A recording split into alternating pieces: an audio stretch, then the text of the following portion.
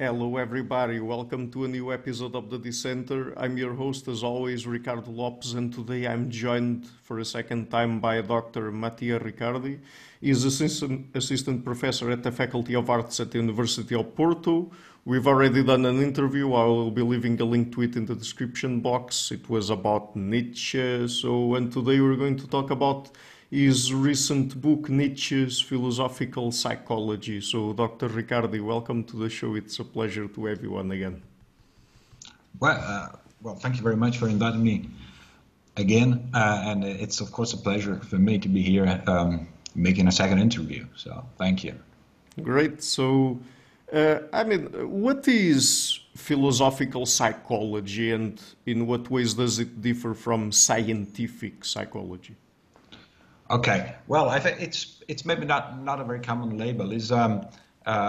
Nietzsche wasn't a experimental psychologist. He wasn't really a psychologist in the conventional sense of the term, but he came up with a lot of ideas about human psychology and insisted to be also considered some sort of psychologist. So the idea is just to point out that it is a kind of view about human psychology which is not produced by a psychologist, let's say, in a conventional sense, not by someone who does experimental psychology.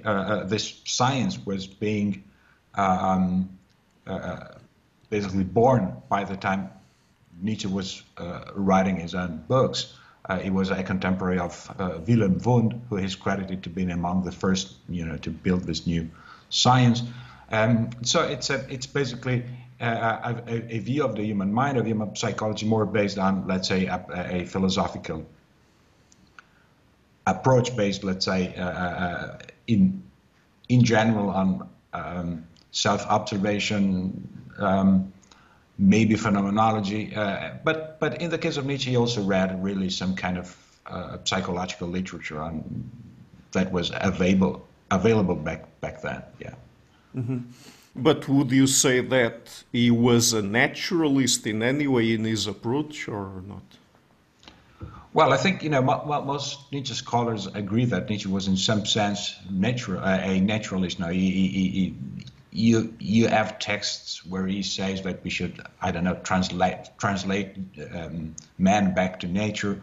It's not entirely clear what he means by that, but he was in some kind of naturalist. I think that's accepted by almost anybody. The point is how far this naturalism reaches, so to say. So is it really a complete naturalism? So people like Brian Leiter says it is. Other scholars are more modest in the way in which they interpret Nietzsche's naturalism, but at least we can say that he rejects everything which is supernatural.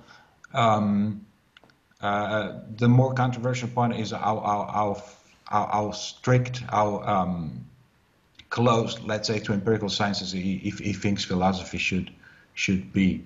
But that's not really something I write about in the book. I just assume that he is in some sense, maybe a robust sense, a naturalist. Mm-hmm. Yeah.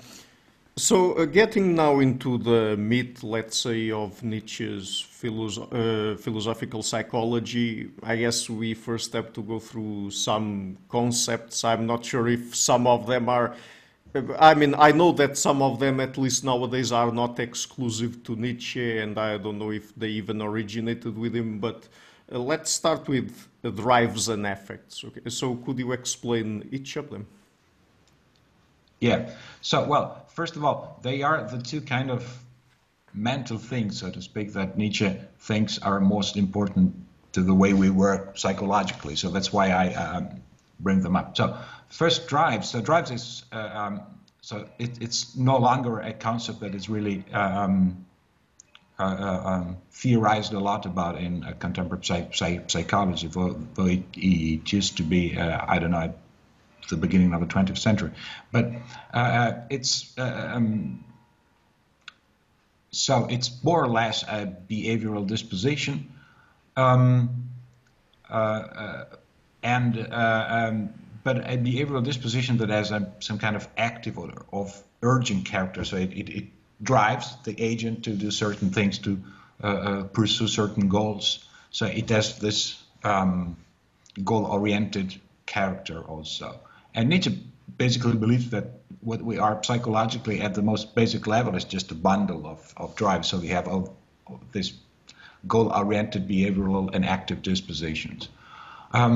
Affects, well, that's a more common psychological term.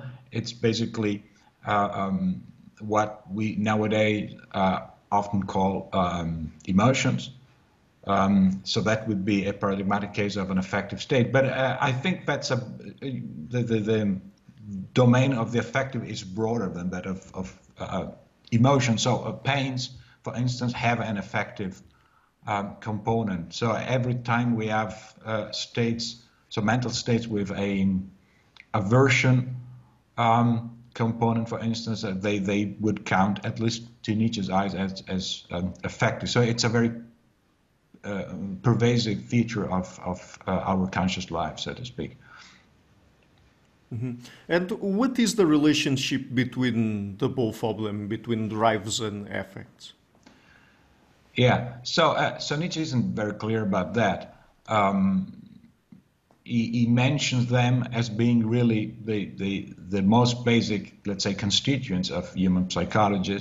Sometimes only drive, sometimes only affect, sometimes both, and it's not really clear what's the relation. So what I suggest in my book is that drives are more basic in that they are some kind of stable disposition. Affects are more like episodic states.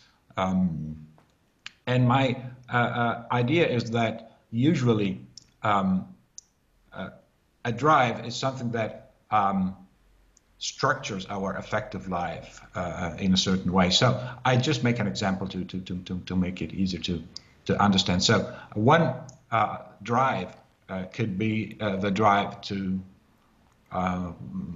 protect your offspring.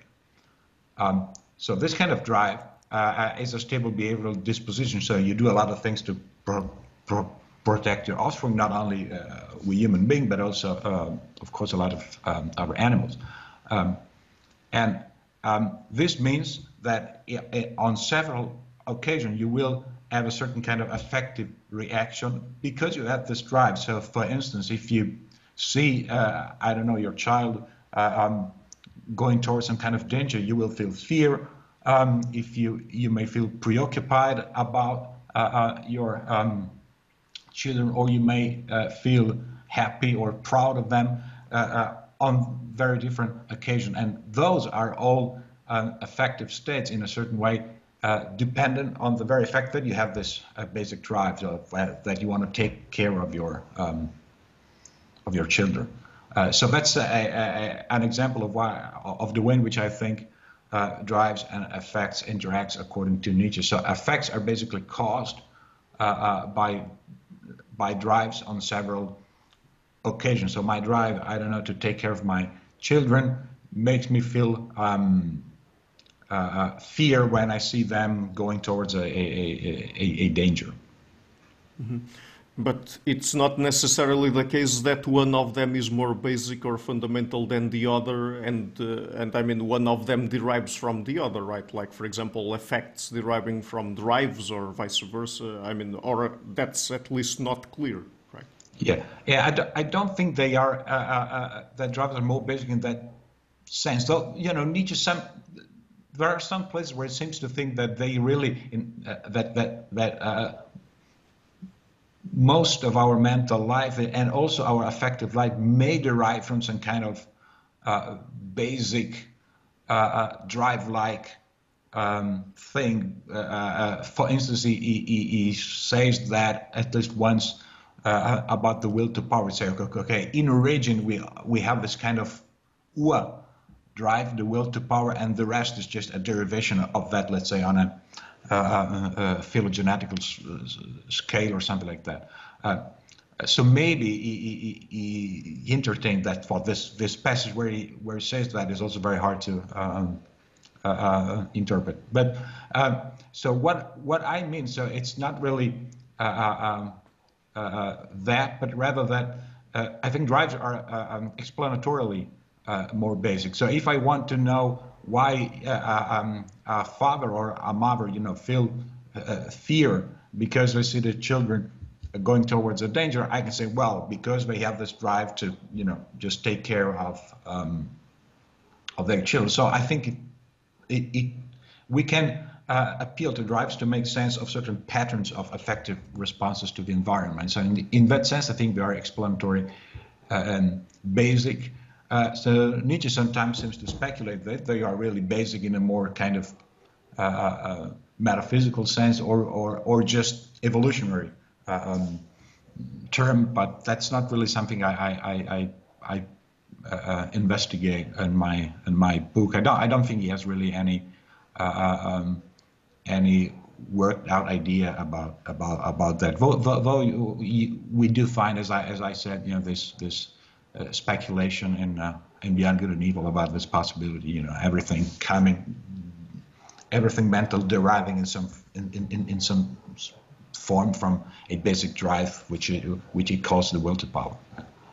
Mm-hmm. Since sometimes it seems that at least he relates us to other animals, do you know if he was aware of the theory of natural selection and that he accepted it? Okay, that's a complicated question. So Nietzsche was surely aware of certain theories about about evolution. He was aware of Darwinian natural selection theory, though in an indirect and not really very helpful way. So he relied a lot of German literature about that, which wasn't always, I think, really reproducing Darwin's original ideas. But he read biological books about the evolution of in the biological domain, and other books of that sort, like by Wilhelm Roh and Rolf Nägeli, and so. But that's all German literature of the time. I think for his psychological view, more interesting is a book that he also read by a French psychologist called Alfred Épinat, which I talked about because he has some kind of direct influence, I think, on Nietzsche's views. That was some more some kind of comparative animal psychologist. That's the way the Hofer himself presents the book, and so I think it's a good example of how Nietzsche read this sort of empirical literature in psychology and biology, or in this case, it's something in between. And how it tries also to inform his views based on those readings. Yeah. So he surely knew a bit of that. Yeah. Mm-hmm. What is it that in the book you call the semiotic claim? Okay, that's just a label I use for a famous claim that Nietzsche makes in Beyond Good and Evil, according to which, as he writes there, moralities are just the sign language of the effects. So the idea is just that the kind of moral judgment that we make, so the way in which we evaluate things in a moral way, depends on our affective responses. So it's basically a version of sentimentalism, as I understand it, anyway. Mm-hmm. What is the soul for Nietzsche? I mean, does he have that concept, and what does it mean for him exactly? Yeah. Okay, first of all, it may be surprising to find that someone like Nietzsche, who always disparages about, I don't know, religion and so on, comes up with the notion of a soul. But, it's important to say that in the 19th century, the notion of soul was still used also, let's say, in psychological context. So it's not necessarily related to this kind of religion worldview that Nietzsche was obviously rejecting.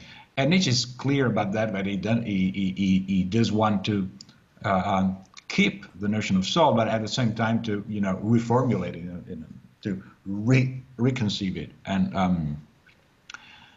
and he proposes to consider the soul as a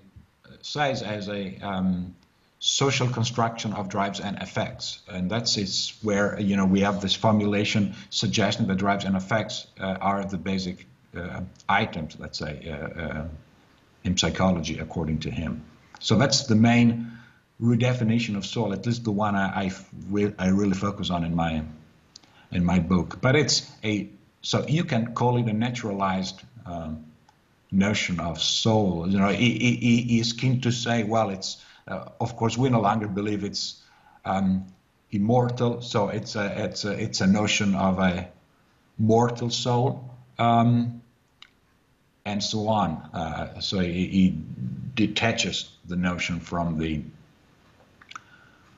religious and also ancient tradition up to a certain point. And it's what one can see there are some kind of tacit reference to Plato, who also has this kind of view of the soul as composed by different parts, and Nietzsche surely wants to build on that, and also the idea that the soul is also some kind of normative, evaluative entity. So the soul parts in Plato have some sort of, so they are also relevant because they orient our actions, our agency, and in Nietzsche, drives and effects play the same role.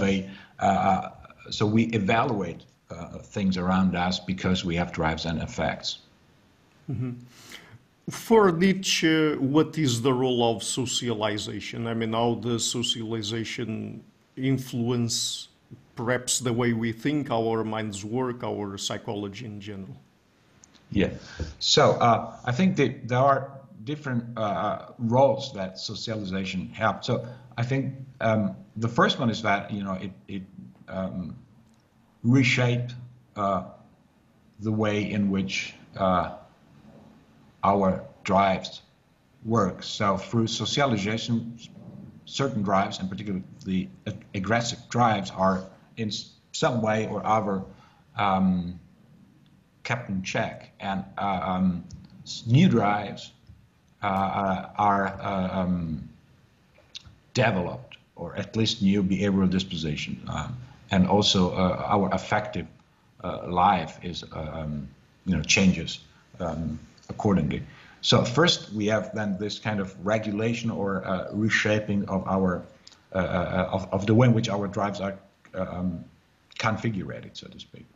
And second, and that's I never claim that Nietzsche makes, the fact that we are self-conscious beings has to do with socialization. So there's this famous aphorism in gay science where he said, that consciousness has to do with communication, is linguistic in nature. And so I think the way in which we work as self-conscious beings has to do with socialization, communication, depends on the sort of social interactions. Yeah. Mm-hmm. How did Nietzsche think about consciousness? I mean, what is consciousness for him, and how did it work? Were there different kinds of consciousness? For example, you just mentioned self-consciousness. Yeah. I don't know if that's one kind of it or not, so tell us about that. Yeah. So I think, in fact, the main, when Nietzsche talks about consciousness, he usually means or is typically interested in a certain kind of consciousness, what I call reflective consciousness. It is, which is also a type of self-consciousness, in fact. So it's the capacity to consciously reflect, to consciously think on what we experience and what we do, and so on. And this is the kind of consciousness that is, according to him, dependent on language and on, in an evolutionary perspective from communicative practices, from the so it's something that is that emerged together with language and communicative practices and so on. So with socialization, basically. The question is: is just that what consciousness is, or do we have different kinds of consciousness? So I think, in my view, many of the things that we describe nowadays as part of our conscious life, cannot be covered by that notion of reflective consciousness. And I think so something like phenomenal consciousness, or even the kind of consciousness involved in perception, I don't think they are covered by that notion. And I don't think that Nietzsche would deny, I don't know, that sensations like pains or that perceptual states are unconscious, right? Mm-hmm. For instance, that creature with no language capacities would be strictly unconscious. So I think he allows that there is a different kind of consciousness which is not language dependent. So Schopenhauer basically does the same. So I think there I see some continuity between him and Schopenhauer. So that's the way. So the reason why I distinguish between different notions of consciousness, and I try to say, what Nietzsche may think about these different sorts of consciousness. But the really major interest that he has is in this notion of self-reflective or of reflective self-consciousness. Mm-hmm. Is there any relationship between consciousness and communication? So if we focus on this kind of reflective consciousness, yes, because that's the basic claim he makes in this aphorism in the gay science. He says that consciousness is tied evolutionarily and in its very essence, so to speak, with language, in particular with the communicative aspect of language. He said, well, when human beings need to get together to protect themselves from a dangerous environment, then to do that, I mean, they need to communicate. So language was born as a tool, really to communicate, to coordinate actions in this sort of primitive communities. And he has this idea then that the capacity for self-consciousness and also for self-knowledge builds on this. So we first learn to communicate, and then we start to reflect on ourselves, and we start learning to express, our thoughts, our emotion. I think one idea is if we want to coordinate our actions, if we want to cooperate, we need to say to others, what we think, how we feel, and so on. And this then requires this kind of capacity to articulate in language our own mental life. And that's, I think, how Nietzsche sees the relation between the evolution of consciousness and the evolution of communication and language. Mm-hmm. At least that's relatively plain that he says this kind of connection, given what he says in this aphorism in gay science. Mm-hmm. So focusing perhaps just on the reflective type of consciousness, does it have any sort of causal power over behavior, or is it just epiphenomenal for Nietzsche? Okay, that's really a controversial issue. So some people believe it is more or less epiphenomenal. Some say it has causal power. So I take some kind of so I'm pretty much in the camp of the epiphenomenalist interpreters, but I also try to specify carefully, what this epiphenomenalism I ascribe to Nietzsche amounts to. It's a qualified and relatively, let's say, narrow scope epiphenomenalism. So my basic claim is that reflective consciousness, according to Nietzsche, doesn't directly contribute to the production of token actions. This allows that it may have,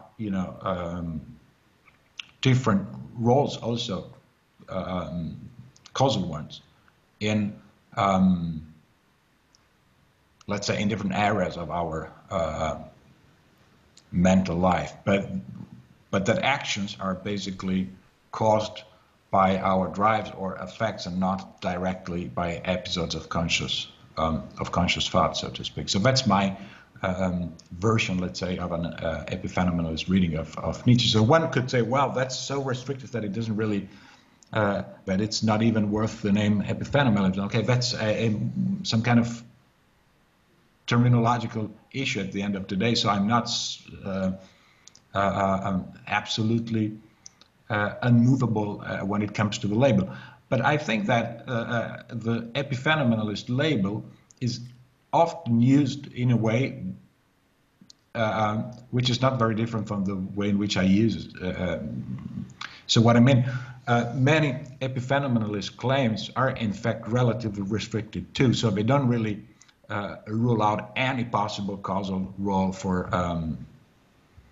whatever part of our mental life that is argued to be epiphenomenal. So I try to show that with a couple of examples to justify why I think that the epiphenomenalist label is warranted also in that case. But that's more a conceptual or even terminological issue that's not so relevant. But at the same time, it's a way of showing that it's not that even if the version of epiphenomenalism at stake is restricted, it's not a trivial or just a more or less extremely weak claim. So it's still a strong claim about how our mental life is supposed to work. Mm-hmm. But what are the roles that Nietzsche attributes to consciousness? Does it talk about specific roles or not? Yeah, so it's not really something that Nietzsche specifies. So he says explicitly in two late works that there is anything like mental causation, whereby what he means, I think, is conscious mental causation. Right? So this really suggests that he's endorsing some sort of epiphenomenalism. The point is, what he says about this, and in the aphorism from Gay Science I mentioned, it starts by saying, well, we have this capacity for self-conscious thought and so on, but it's not clear why we have it, because we can do it. In fact, we and almost all of the time we do what we do, and we think what we think, and we feel what we feel, and so on, without that being conscious in that way, in the reflective sense. So why do we have it at all if it's superfluous? Again, this suggests some kind of uselessness or non-causal efficacy of the relevant sorts of consciousness. Now, what is answered there is that precisely consciousness has to do with communication, with social coordination. It allows us to articulate linguistically what we think and to communicate it to other people. And so it's not really something that we need to act to, let's say, to move our body or something like that to produce goal-oriented behavior and so on. But it's something that we need to communicate, interact with other people. So I think I make this quick suggestion in the book. It's similar to something that Chris Briff, as a famous psychologist, also says in a recent paper on consciousness. He says, well, we don't really need consciousness for doing many things, including acting and so on, but it's really something that we need for our social life. So it's the function of consciousness should be situated in this kind of social interaction, social coordination. And so that's how I also think that Nietzsche situates the role, let's say, of self-consciousness. So he says explicitly that's so evolutionary. We have consciousness because we needed to communicate and so on. So I think it's there that for him we have to look for its role, so to speak. But he is explicit that it's otherwise superfluous. He says we can think, feel, and even act without it. And he also says later explicitly, in the Antichrist and in the Twilight of the Idols, that there is no mental causation. So we find this expression in both. So this statement in both works. Well, he uses the word geistig, and I think what he means with that is conscious mental causation. So that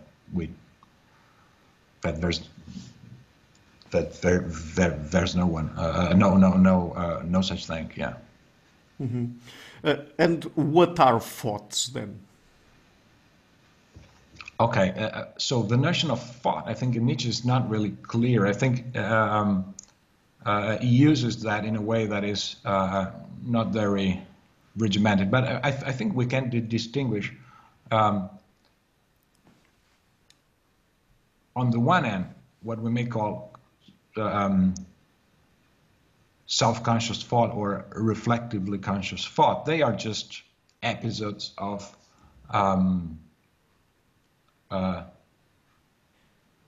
linguistically articulated thought. So they are episodes which we think linguistically.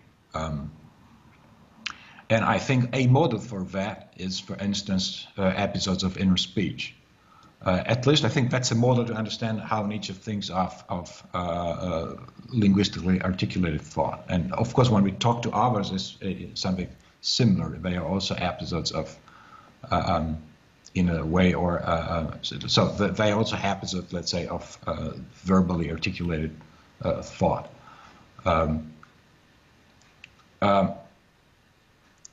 So that's one notion of thinking, that would be self-conscious thinking. But Nietzsche sometimes uses, thought in a more broad sense.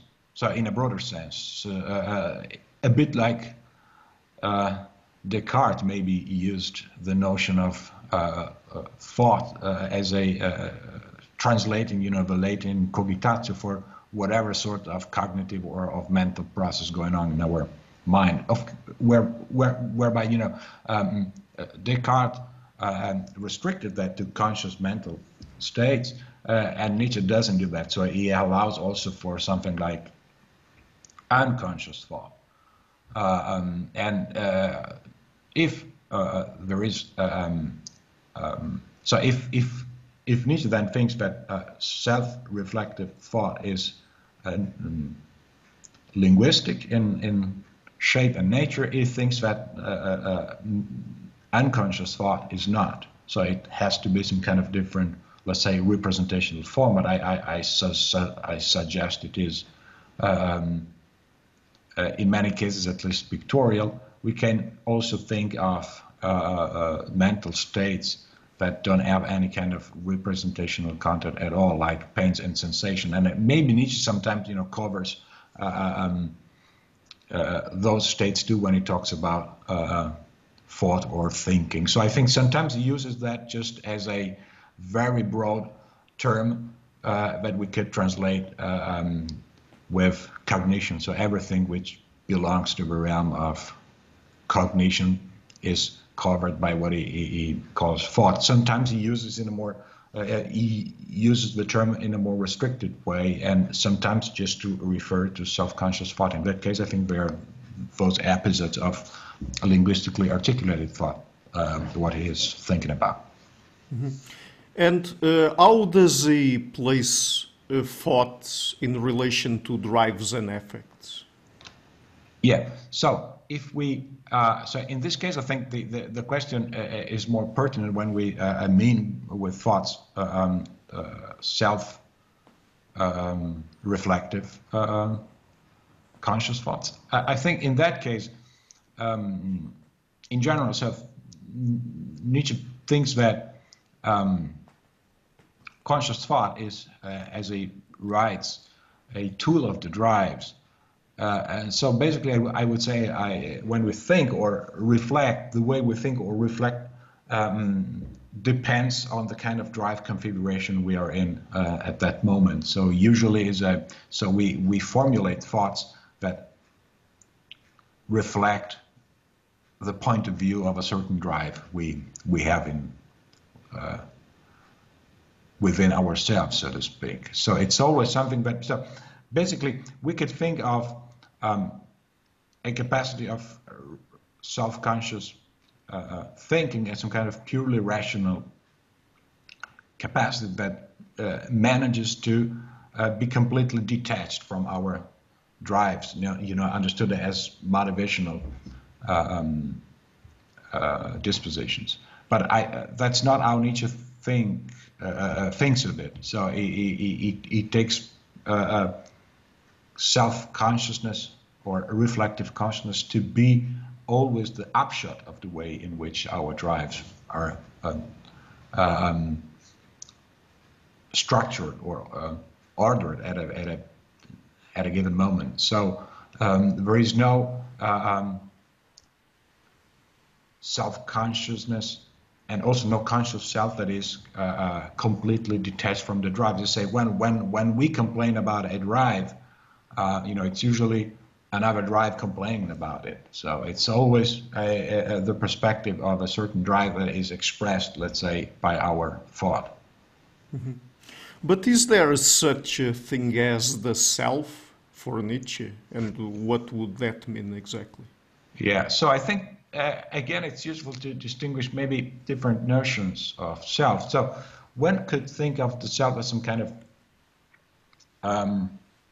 conscious self, completely detached, let's say, from our bodily constitution or something like that. And I think Nietzsche surely denies that there is a conscious self of that sort. What he thinks we have is a conscious, self-conscious point of view or a self-conscious perspective. But, as I already mentioned before, this conscious perspective, conscious point of view is just the upshot of the way in which our drives are configured at the end of the day. So it's not something, it's not a self that exists beyond our drives in some kind of independent entity, so to speak. But Nietzsche also uses the notion of self to describe precisely the order or configuration of the drives constituting us. So there's a famous speech in Zarathustra where he distinguishes between the I and the self. So he uses the German words Ich und Selbst. And, the I would be this self-conscious self, and the self is just, the configuration of our drives. And he says that the I is just the expression of the self, so which combines with what I've said before. So the self is the real self. So the self constituted drive is our real self, so to speak, and or our basic self, and the conscious point of view we have, what we usually take to be our I, though, to stick to the kind of terminology he uses, is just an expression of this basically drive constitute itself. So I use this distinction that Nietzsche himself makes in this speech by Zarathustra, to make sense of his views about the drives. So, and at the end of the day, the beefy notion of self is proposing is the one that he calls Selbst, the one constituted by our drives. Mm-hmm. But then, I mean, does it correspond in any way to that kind of sense of unified self that we tend to have, or is that simply an illusion for Nietzsche and the self is just this sort of bundle of different drives, for example? Yeah, so I wouldn't say it's just a bundle of different drives in the sense that, for Nietzsche, drives, they, as he says in this reformulation of the concept of soul, the drives, they form a kind of hierarchical structure. Mm-hmm. And so I would say there is some kind of unity to our self, but it's some kind of functional unity. So it's the functional unity of the drives in the way they are ordered or structured, in the kind of arrangement they have. Of course, there is some kind of unity in the sense of, I don't know, a transcendental unity as in a Kantian picture, or a substantial unity as in a Cartesian picture, where the self is the principle is when we have something like conscious self as a principle of unity, of our experience or something like that. Of course, Kant doesn't understand that as an entity, but as some kind of transcendental function. It's not very easy to understand what he means by that. But anyway, I don't think there isn't anything like that in Nietzsche's picture. So I think of course, he agrees that we have that kind of impression. So we experience ourselves as having this kind of, let's say, unity, which is completely independent from our bodily constitution. But I think he tries to explain it as something that derives from the very way in which our linguistically shaped self-consciousness works. And that kind of unity we sometimes at least seem to have, I think he would say is more or less illusory. So it's just part of the way we experience ourselves, but it doesn't really correspond to the real unity that we have, which is, I think, this sort of functional unity of our soul, understood as the social structure of drives and effects, as he puts it. Mm-hmm. How does Nietzsche think about self-knowledge? I mean, do we really have access to self-knowledge or accurate self-knowledge through introspection or other means? So the quick answer is no. So Nietzsche is a hard critic of introspection, let's say, and of introspective self-knowledge, which makes his position somewhat uncommon, let's say, in the history of philosophy. Schwitzgebel wrote a couple of years ago a very nice paper on against naive introspection, and he says, he starts by saying philosophers disagree about basically everything, but they seem all to agree that introspection is a real thing. So it's really some kind of almost infallible, or at least highly reliable kind of source of knowledge about ourselves. So Nietzsche is one of those who disagree with this generally accepted view. And I think this generally accepted view can be seen as a combination of two basic claims. One is that we have some kind of direct access to our mind through introspection. So the idea is, well, okay, I can feel the pain of others people directly, but I can feel pains directly in my case. So I have direct access to my mental life. And the second claim is that, you know, this access is epistemically privileged because it is direct, you know. So I know myself much better than other people can know me, at least when it comes to my mental or psychological life. So, and Nietzsche rejects both views because he first thinks that we don't have this kind of direct apprehension of our mental life. He defends an interpretive picture. So he says, you know, when we try to know ourselves introspectively, what we do is just reflecting upon our mental life, and we do that, you know, by applying a certain psychological picture of the mind, and so we interpret ourselves in the same way in which we interpret other people at the end of the day. So it is an exercise of self-interpretation, and this means, you know, self-interpretation as interpretation in general can go wrong. And Nietzsche thinks it does go wrong in many ways. So one point is that, you know, those psychological framework we adopt to make sense of what others think and how they act and so on, it's usually something that entails a lot of, let's say, mistakes. And so we are misled in interpreting what other people do, and so we are also misled in interpreting what we ourselves do. A major example would be many morally loaded beliefs, you know, that are part of standard psychological frameworks. So that's one reason why I think that this kind of self-interpretive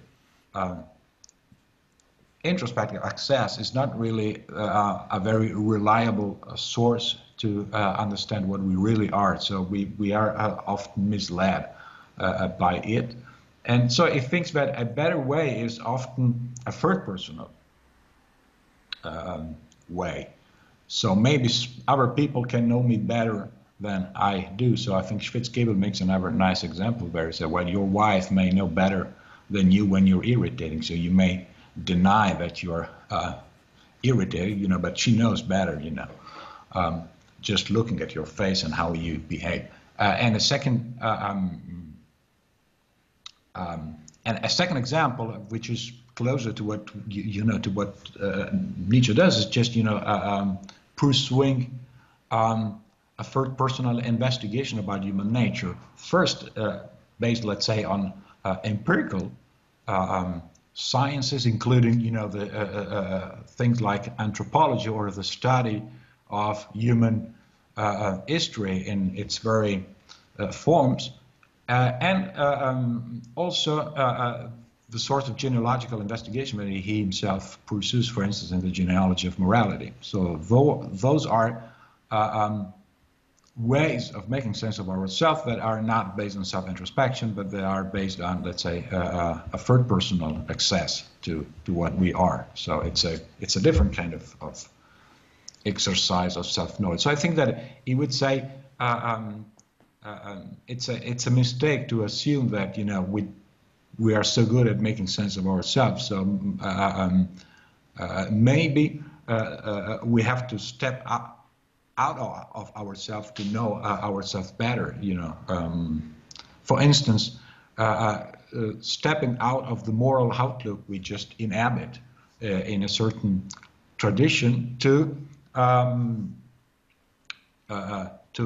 understand better, you know, how that moral look as such has shaped our mind. Mm-hmm. So, I mean, one of the ideas that is perhaps one of the most characteristic of Nietzsche, of course, I think it originally comes from Schopenhauer, but what is the will? Yeah. Well, Nietzsche, as he may have a fancy metaphysical notion that it comes close to the notion of will in Schopenhauer, which is the will to power. But when but if we just look at the will, is basically whatever part of our psychological constitution that makes us act. So is a psychological faculty that is responsible for producing our actions. Well, Nietzsche, in a certain sense, rejects that there is a will as some kind of psychological faculty or something like that. So we could say he has a reductive view in the sense that he again says that the will is basically constituted by the way in which our drives and affects interact. So I think again, in my view, he is inspired there by certain views by contemporary psychologists. I focus in my book on a French psychologist, Ribot, who was very important and famous back then. And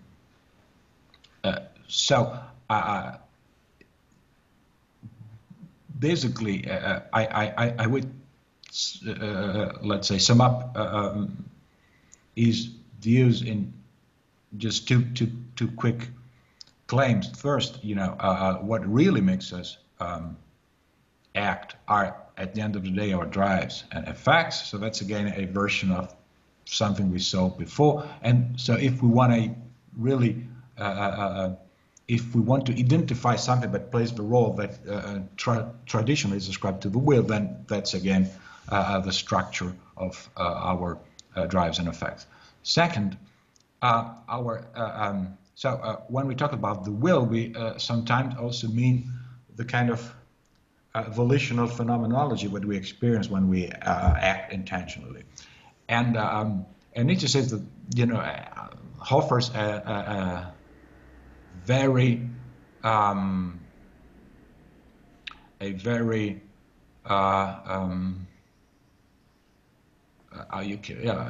didn't want to say debunking, but so a highly revisionary picture, an analysis of that phenomenology. This phenomenology tells us that,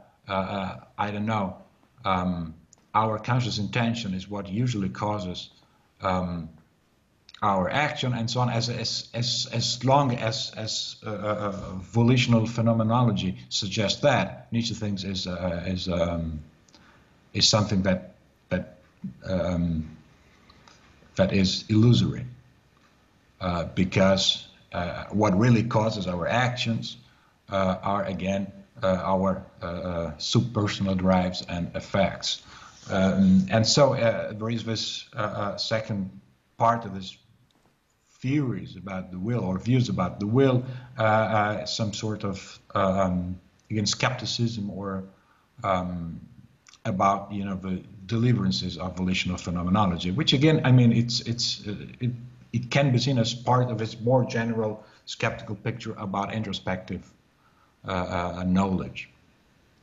Mm-hmm. Did Nietzsche make any claims about free will? I mean, do we have free will? Do we not? Did he have anything to say about that? Well, he says, in fact, many things about free will. It's something that I don't really pursue in my book. I didn't have a very clear picture, so I have more of a, let's say, a working hypothesis about what he thinks about the will. So basically, there are two main ways of seeing things. Some say that Nietzsche simply denies that we have anything like free will, and you really find a lot of passages suggesting that, not only in the middle Nietzsche, let's say, in Human All Too Human, but also later, up to The Twilight of the Idols. But at the same time, you have from time to time, let's say, occasion where he seemed to defend or endorse a certain notion, a certain positive notion of free will, or at least of freedom. This is, of course, a bit puzzling, but that's the basis on which others say that Nietzsche doesn't really give up completely on the notion of freedom, but he gives some kind of positive, however revisionary characterization of that notion. So basically, you have let's say interpreters who see Nietzsche as a hard determinist, like Brian Leider, and interpreters who think that Nietzsche is a compatibilist, maybe a revisionary one, highly revisionary one, maybe, who saves freedom, but in a reconceptualized way. So people like, I don't know, there you have quite different ways of spelling out what freedom means. You have, I don't know, people like Ken James or Paul Katsafanos, John Richardson, and so on. So I think that if there is a notion of freedom that Nietzsche preserves, is really highly revisionary. But so my main hypothesis, which is really just an insight, which I don't even know it is an insight at all, but is that Nietzsche's. So what makes his views about free will hard to square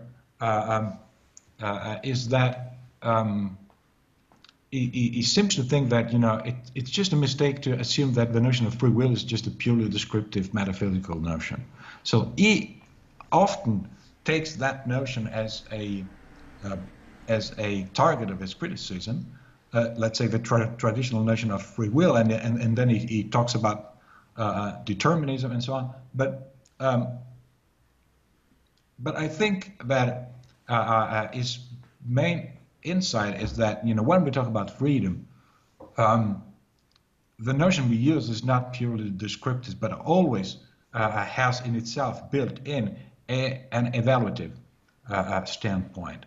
And I would say that he want to contrast, usages of freedom that have built in an evaluative viewpoint that he rejects with a different notion that does the same. It's not a purely metaphysical descriptive notion, but it's built in it an evaluative viewpoint. That's why I think he usually uses this notion of freedom in a very closer conceptual relation to that of nobility, which is, of course, evaluatively charged. So that's basically my insight. So, and if it's more or less right, I think it helps to explain why it's so difficult to square Nietzsche and to ascribe his view to a compatibilist or hard determinist camp, because those positions assume that the notion of and that the problem of free will is just a purely descriptive metaphysical one. Okay, can we have freedom given that we are in some way determined or not? But I think how Nietzsche puts things suggests that the notion of freedom, and also the way he uses it, is not purely descriptive metaphysical, but also has a normative dimension to it. So that's as I said, just an idea, and I didn't work it out in the book. Maybe I will do that at some point later. Yeah. Okay. Is there any space for agency in Nietzsche's psychology? Yeah, I think there is. I mean, so surely Nietzsche thinks that that we act and he gives what we may call a theory of action, based on his view of the will, on his drive psychology and so on. Now, one could say, well, is there any space there for some kind of more robust notion of agency, or something, but an agency that we can call maybe autonomous or something like that. Again, I think that's really involves the same kind of problem that we have in saying, so is there something that we can call free agency according to Nietzsche, right? So in that case, the notion of autonomous agency would be, I think, highly revisionary, according to Nietzsche's picture. But I think, so Nietzsche distinguishes between. I think his basic distinction is more different kinds of, let's say, psychological makeups or psychological types, so to speak, and I think some of them display a more successful, so to speak, kind of agency, and I think that has to do at the end of the day with the notion of values, right? So I think what good agency or genuine agency amounts to in Nietzsche's eyes is has to do with evaluation and values. So well, that's maybe something that pops up again in our questions. I don't know. Mm-hmm. Yes, I mean, Nietzsche talked about a sort of ideal human type. What is this? Yeah, so that's basically what I was trying to gesture at in the last answer. Yeah. So Nietzsche, of course, is not really that much interested in, or only indirectly so, in, let's say, a descriptive view of the human mind, but is more interested, let's say, in offering a picture of the human being that can serve, his project of revaluation of values, and so he says, well, he sketches what we may call the picture of an ideal human type, which embodies, this ideal of reevaluation of values. So something that contrasts, I don't know, Judeo-Christian morality and so on. And I think so. In the last chapter of the book, I try to say something about that and see how his view of the ideal human type connects to his general views about human psychology. And I think there are certain traits that we can ascribe to this ideal type. First, it has to display a certain strength of will, which means given Nietzsche's drive psychology, the ideal human type has to display some sort of psychological stability. It has to have a stable drive structure, because otherwise it couldn't really do anything worth pursuing. So that would be just a basic condition on successful agency in general. But I think that that's not sufficient for someone to be an ideal type, as Nietzsche says, just to display this sort of strength of will. And he makes that clear considering the case of the fanatic. So the fanatic also displays a lot of strength. He can really comply, and he can forces himself to do very tough things, in fact. But he says that's not really a case of real strength of will. That's not really a case of free will. So it's interesting that there is one of those cases where Nietzsche uses the notion of free will in a positive way. So what's the problem of a fanatic? So one could say, so I think an obvious problem that is something that our scholars like James or Katzenfans already worked out is the idea, that the fanatic is a alienated, divided type, psychological type. He has to repress a lot of his drives, and basically he is not unified. He's an disunified, self-alienated, and so on. And of course, that's a not what Nietzsche imagines as the ideal human being. And so a second condition beyond strength of will would also be this kind of unity or lack of self-alienation that we see in the case of a fanatic. So the fact that he doesn't have to repress or just eradicate certain drives. But Nietzsche seems to think that that's made, so at least Nietzsche sometimes points to a fervor feature of ideal types, which again is something that I think he has in mind when he says that the fanatic doesn't display any free will. Basically, this third feature is the capacity to act according to values that the self has set herself or himself. So not to act. So and I mean that's a notion that we could understand as a version of autonomy. So it means just acting, let's say, on values that you set to yourself, and not acting on values that come, let's say, from outside or something like that. The fanatic, according to Nietzsche, is someone who acts on values that aren't really set by himself or by herself. And that's another problem of the fanatic, I think. So we would have then three features: strength of will, first,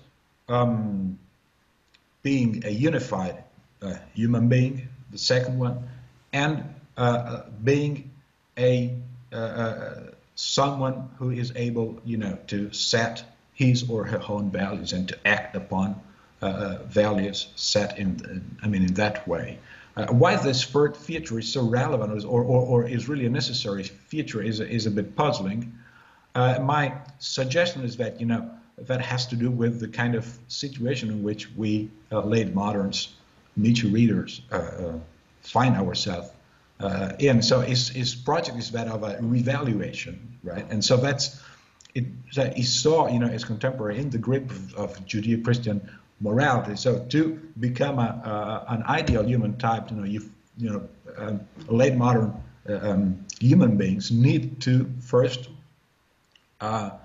invert, reevaluate things, and that's why I think he puts so much weight on this feature. So we have to be value creators, because otherwise it means that we are accepting those, let's say, nihilistic values of Judeo-Christian morality. But I think this first feature in a different historical age may not be necessary for someone to be a let's say an ideal human agent according to Nietzsche's own views. Right? But I think it's necessary, let's say, for late modern Europeans, who are still in the grip of Judeo-Christian morality. So that's how I see why he insists so much on this capacity, to set your own values, to emancipate yourself, let's say, from received values,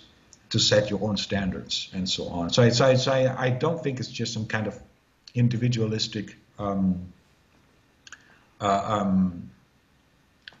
viewpoint that he is defending. It has more to do with his project of revaluation and with the historical condition he saw, 19th century Europeans to be stuck with.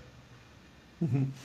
So, please correct me if I'm perhaps oversimplifying things here a little bit, but when it comes to the capacity to create one's own values, just putting aside what we know nowadays from social, moral, and political psychology, just within the Nietzschean framework, the Nietzschean approach to the human mind and human psychology, Is there really any space, or is it possible for us to sort of overcome or put ourselves outside of our psychological predispositions in the form of drives, affects, or whatever, to really be able to create our own values? Or is that not really what Nietzsche had in mind? Okay, so what I think that Nietzsche has in mind when he says that he should create new values, so first of all, he really seems to believe that evaluative attitudes are something that in our psychology depends on this deeper configuration of our drive. So basically, to change the way in which we value things, to create new values, means at the end of the day to change the configuration of our drive. So, for instance, okay, that's really an example that is very common, let's say, when we talk about Nietzsche. So he thinks that, I don't know, Judeo-Christian morality has created a certain drive configuration in ourselves. For instance, it has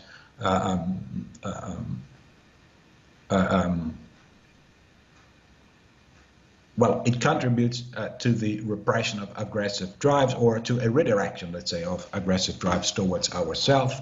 That ends up in the common feeling of guilt, or at least in a very specific way in which we feel guilty, and so on.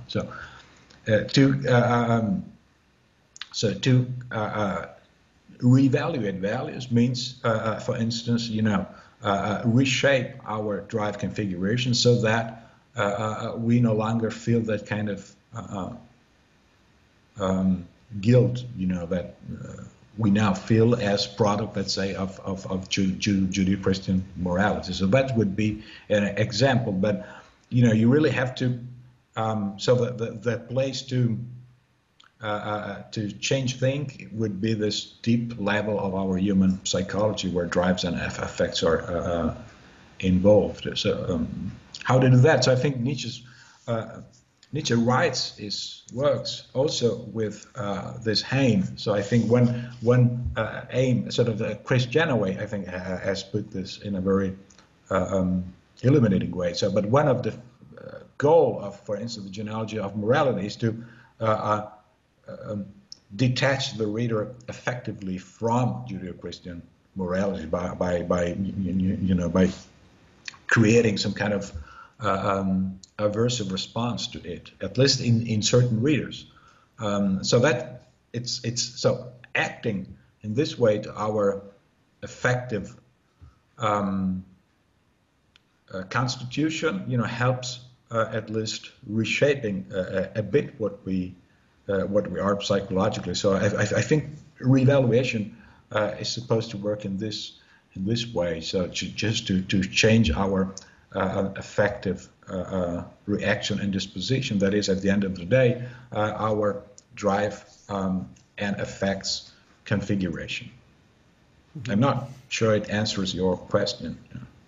Yeah, I mean, it's very complicated, I guess, to understand this aspect of Nietzsche's philosophy. But anyway, just two more questions. In what ways do you think that Nietzsche's philosophical psychology differs the most from the approaches by other prominent philosophers? Okay. Well, it depends, which philosophers. I mean, we compare it to. I think. So first of all. Okay, so perhaps the most distinct traits. So I mean, well, some. You could compare it, I don't know, to Kant, more psychology. I mean, there is where probably the distinction is clearer. So you don't have this kind of let's say transcendental story, about the human mind. At the level, let's say, of theoretical philosophy, and also at the level of practical philosophy. So some would say that what Nietzsche offers is a variation on Hume. on Hume's more psychology. We find in Nietzsche, plausibly at least, a version of sentimentalism, which is what Hume already proposes. And so someone like, for instance, Neil Sinnebaum, argues that basically Nietzschean psychology is a version of human psychology, still an interesting one, because you get certain details or certain claims that don't appear in Hume, but that you find in Nietzsche. So you could, let's say, refine the Humean view of the mind, by plugging in certain Nietzschean insights. So I don't disagree with that. In fact, I think there is a surely strong similarities between Hume and Nietzsche. I think there are also some dissimilarities, but they are more local. So maybe you could almost, without loss, translate, Nietzsche back to Hume or something like that. I think they disagree about certain things, but maybe not so relevant. And of course, I think a major difference is that Hume doesn't really to factor in this difference between conscious and unconscious mind, and that plays a big role in Nietzsche. So that, I think, makes probably the most difference between these two philosophers. So and maybe that's also one reason why it may not be so easy, after all, to really translate back Nietzsche to a purely human view of human psychology. So some could put that also in a relation to Aristotelian, psychology. I think Nietzsche. I think that seems to imply some notion of second nature. And I mean, you could probably read Nietzsche in that way, but I'm not very sympathetic to this kind of reading. So I don't think that for Nietzsche there is anything like a really robust Aristotelian second nature. So maybe you could see there also a difference with Hegel too. We started by talking about naturalism in Nietzsche, and so recently you also have naturalistic readings of Hegel, for instance, by Pinkert. But Pinkert, is very explicit that this sort of naturalism is of Aristotelian, is of the Aristotelian sort. So the idea is that, okay, we acquire some kind of second nature, which is not really completely detached from our first nature, but that is, is a really substantive add-on, so to speak, and that really, in a certain way, also supersedes our first nature. So, at least as I understand it. So to use a Hegelian term, is a Haufhebung of our first nature. So our second nature it preserves something, but it really transforms it also into something quite different. And I don't see that Nietzsche's naturalism works like that. So he wanted to translate the human beings back to nature. So it doesn't seem like a project where you really want to build some kind of new nature on a first nature, but it's really trying to showing that when we thought it would be a second nature is really not a second nature at all, or it's more like an illusion. And to understand really how human being works, we have to go back, seeing them as first nature things. And so there, I think,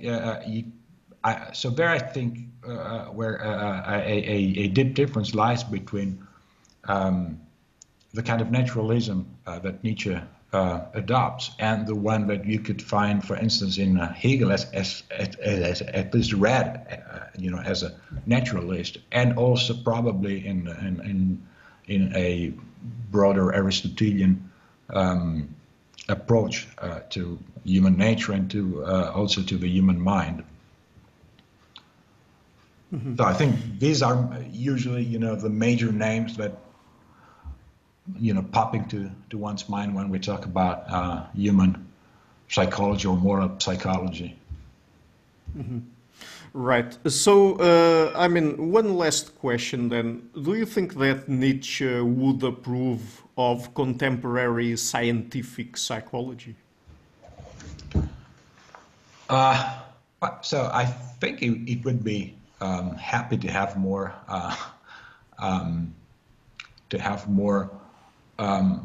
empirical, informed, let's say, views of the mind, to incorporate in his own views. So he always says, psychology is important to understanding how we work as human beings. He says, psychology should again be the root to the major problems in philosophy and so on. So maybe that's not. So what he means there may not be limited to what we nowadays call psychology, that is empirical psychology, but it surely doesn't rule that out. I think Nietzsche was also keen to point out that some science, and including of course psychology, so empirical psychology, was still driven by moral prejudices, and maybe that is something that he would find again in contemporary psychology too.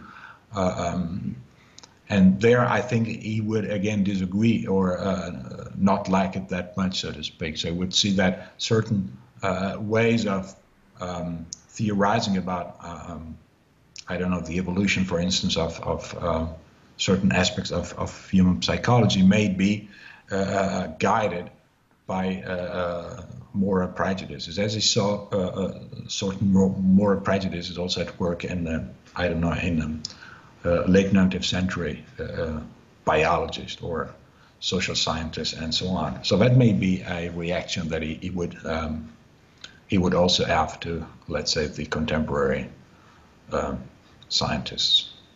Mm-hmm. So I will be leaving a link to your book in the description box of the interview, Nietzsche's Philosophical Psychology. Would you like to mention any places on the internet where people can find you and your work? Well, I think the best place is by field papers or field people. This. I guess every philosopher knows that. So I have there. So most of my papers are there, and they are also downloadable there. So I mean, if you want to read something more, you'll find there free copies, so to speak. So free versions of those papers. I think it's the best place to find my work in the internet, in particular if you don't have subscription to journals or. Yeah. Okay, so Dr. Riccardi, thank you so much again for taking the time to come on the show. It's always a pleasure to talk to you. Well, thank you again, for this second invitation, and I hope to write another book so we can have a third one. Okay. Yeah. Hi guys, thank you for watching this interview until the end. If you like what I'm doing, please share it, leave a like, hit the subscription button, all of those things you already know. And please consider supporting the show either on PayPal or Patreon. All of the links will be in the description box of the interview, starting at $1 per month, so it would be a great help. This show is brought to you by Enlights, Learning and Development Done Differently. Check their website at enlights.com.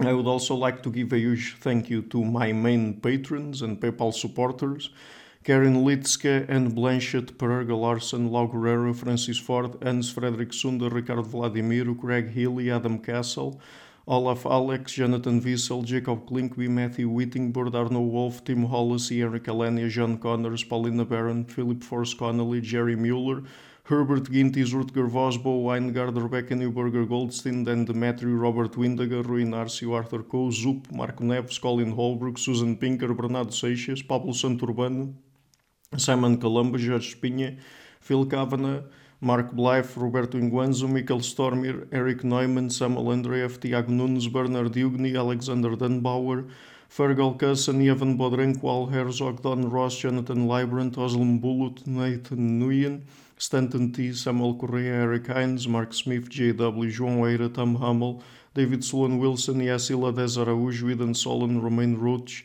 Dmitry Grigoriev, Diego Antonio Correa, Tom Roth, Yannick Punter, Adana Rusmani, Charlotte Bliss, Nicole Barbaro, Adam Hunt, Pavel Ostazewski, Nelek Bach, Catherine and Patrick Tobin, Al Ortiz, Guy Madison, Gary G. Hellman, João Linhares, Lida Cosmidis, Sam Afzal, Adrian Yegi, Nick Golden, Paulo Tolentino, João Barbosa, Jules Price, Edward Hall, Edin Bronner, Franca Bortolotti, Gabriel Pons Cortez, Ursula Litske, Denise Cook, Scott Zachary Fish, Tim Duffy and Trader in NYC. My producers Izar Webb, Jim Frank, Lucas Stafiniak, Ian Gilligan, Luís Caetano, Tom Vanagdam, Curtis Dixon, João Linhares, Benedict Mueller, Vega Guidi, Sardus France, Thomas Trumbull, and Nuno Welder. And my executive producers Michel Rugieski, Rosie, James Pratt, Matthew Lavender, Sergio Codreanu, and Bogdan Kanivets. Thank you for all.